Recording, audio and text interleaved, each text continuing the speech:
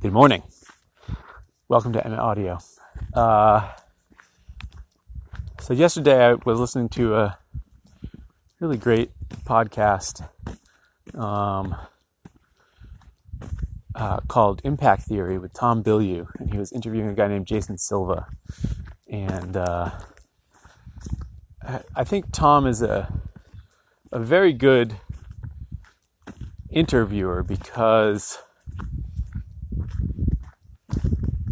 I think he's willing to listen and integrate new information better than many interviewers I've heard of.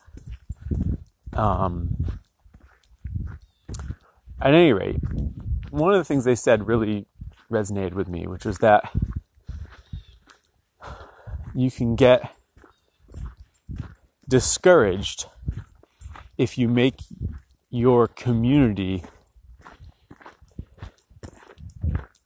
if you surround yourself with too many examples of people who are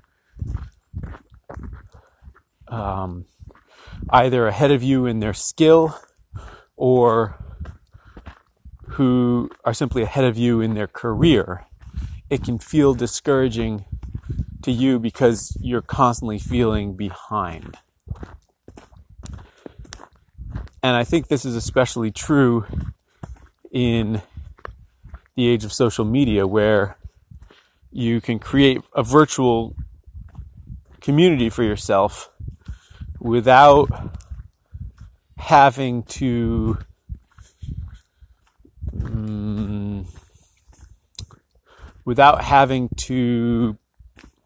physically put yourself in the same space as these people.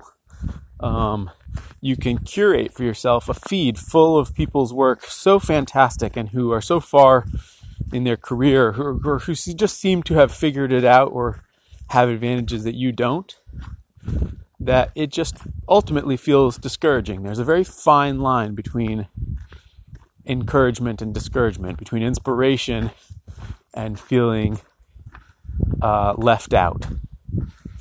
And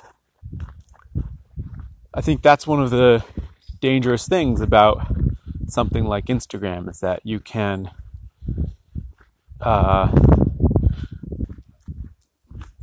feel inspired, and then all of a sudden something kind of flips and you feel like you're on the outside of something, or you feel jealousy.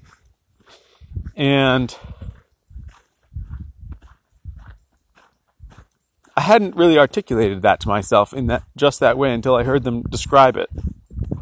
And I believe they were describing it really about Instagram in particular.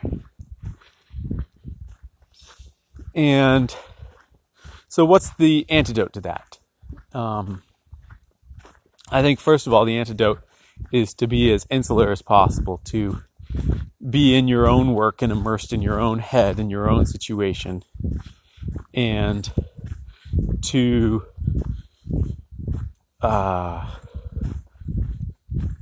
push yourself to be inspired by an eclectic range of people's work, so that it's not such a direct comparison.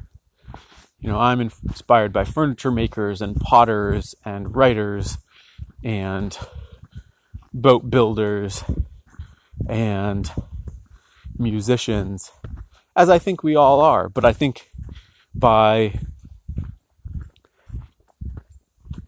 seeing myself as a craftsperson, not within this one particular scene, but just within the world, it helps me interact with people where I am doing less direct comparison between myself and them.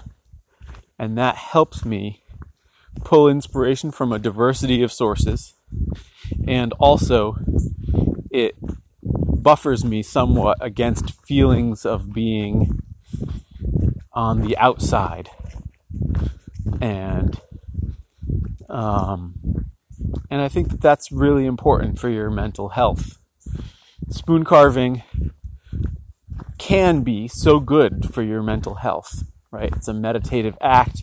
You can get lost in it and at the same time be pushing yourself in new and interesting ways and thinking about space in ways that you haven't been before, and thinking about process and all that. And so it can be really good for your mental health to get lost in a flow state. But like anything, when it becomes more about the pecking order of the community, it can have the opposite effect. So the other thing that I do to help my my community that I surround myself with not be just people who I feel like are ahead of me in the game, whatever that is to really push to surround myself with the people who have chosen to interact with me, rather than the people I am that I looked up to when I was just starting out.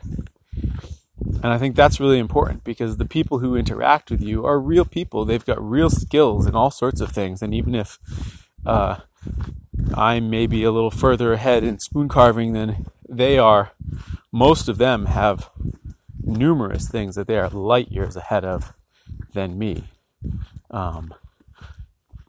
Everybody has something that they've been working on for their life. And building my community out of,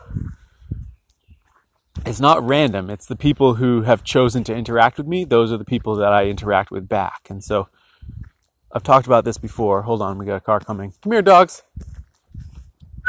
Yo, come here. Come here. Come here. Come here. Maisie, come here.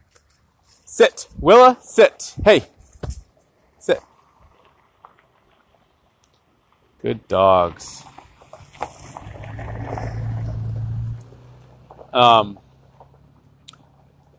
I've talked about this before about, hey, Willa, no, Willa, no, you do not chase cars. Good girl. So I've talked about this before about how I've chosen to basically follow back anybody who follows me, who I can tell is a real person. And what that does is it opens the door a little wider for somebody reaching out to me. And when somebody reaches out to me, I try to always take the time to reach back. And what that builds over time is a community of people with whom I've actually interacted in a real way that feels like a real level playing field. And those people are super inspiring to me. There's people who are very highly skilled in professions, and people who surprise me all the time with skills that they have. And it's a good reminder that that everybody, that this idea of some sort of pecking order that we have is just so silly and stupid. And that's really a good thing. I think it's a healthy way to create a community, because what you end up forming is a community that's much more like relationships in real life, where you become friends with people, who knows why, and they're from many different walks of life, but people, as they get to know the whole you, either appreciate you or they don't, or they sort of fall away or they don't. And ultimately that helps to sidestep the whole problem of surrounding yourself with people who make you feel perpetually lesser than or jealous of. And that's a good thing.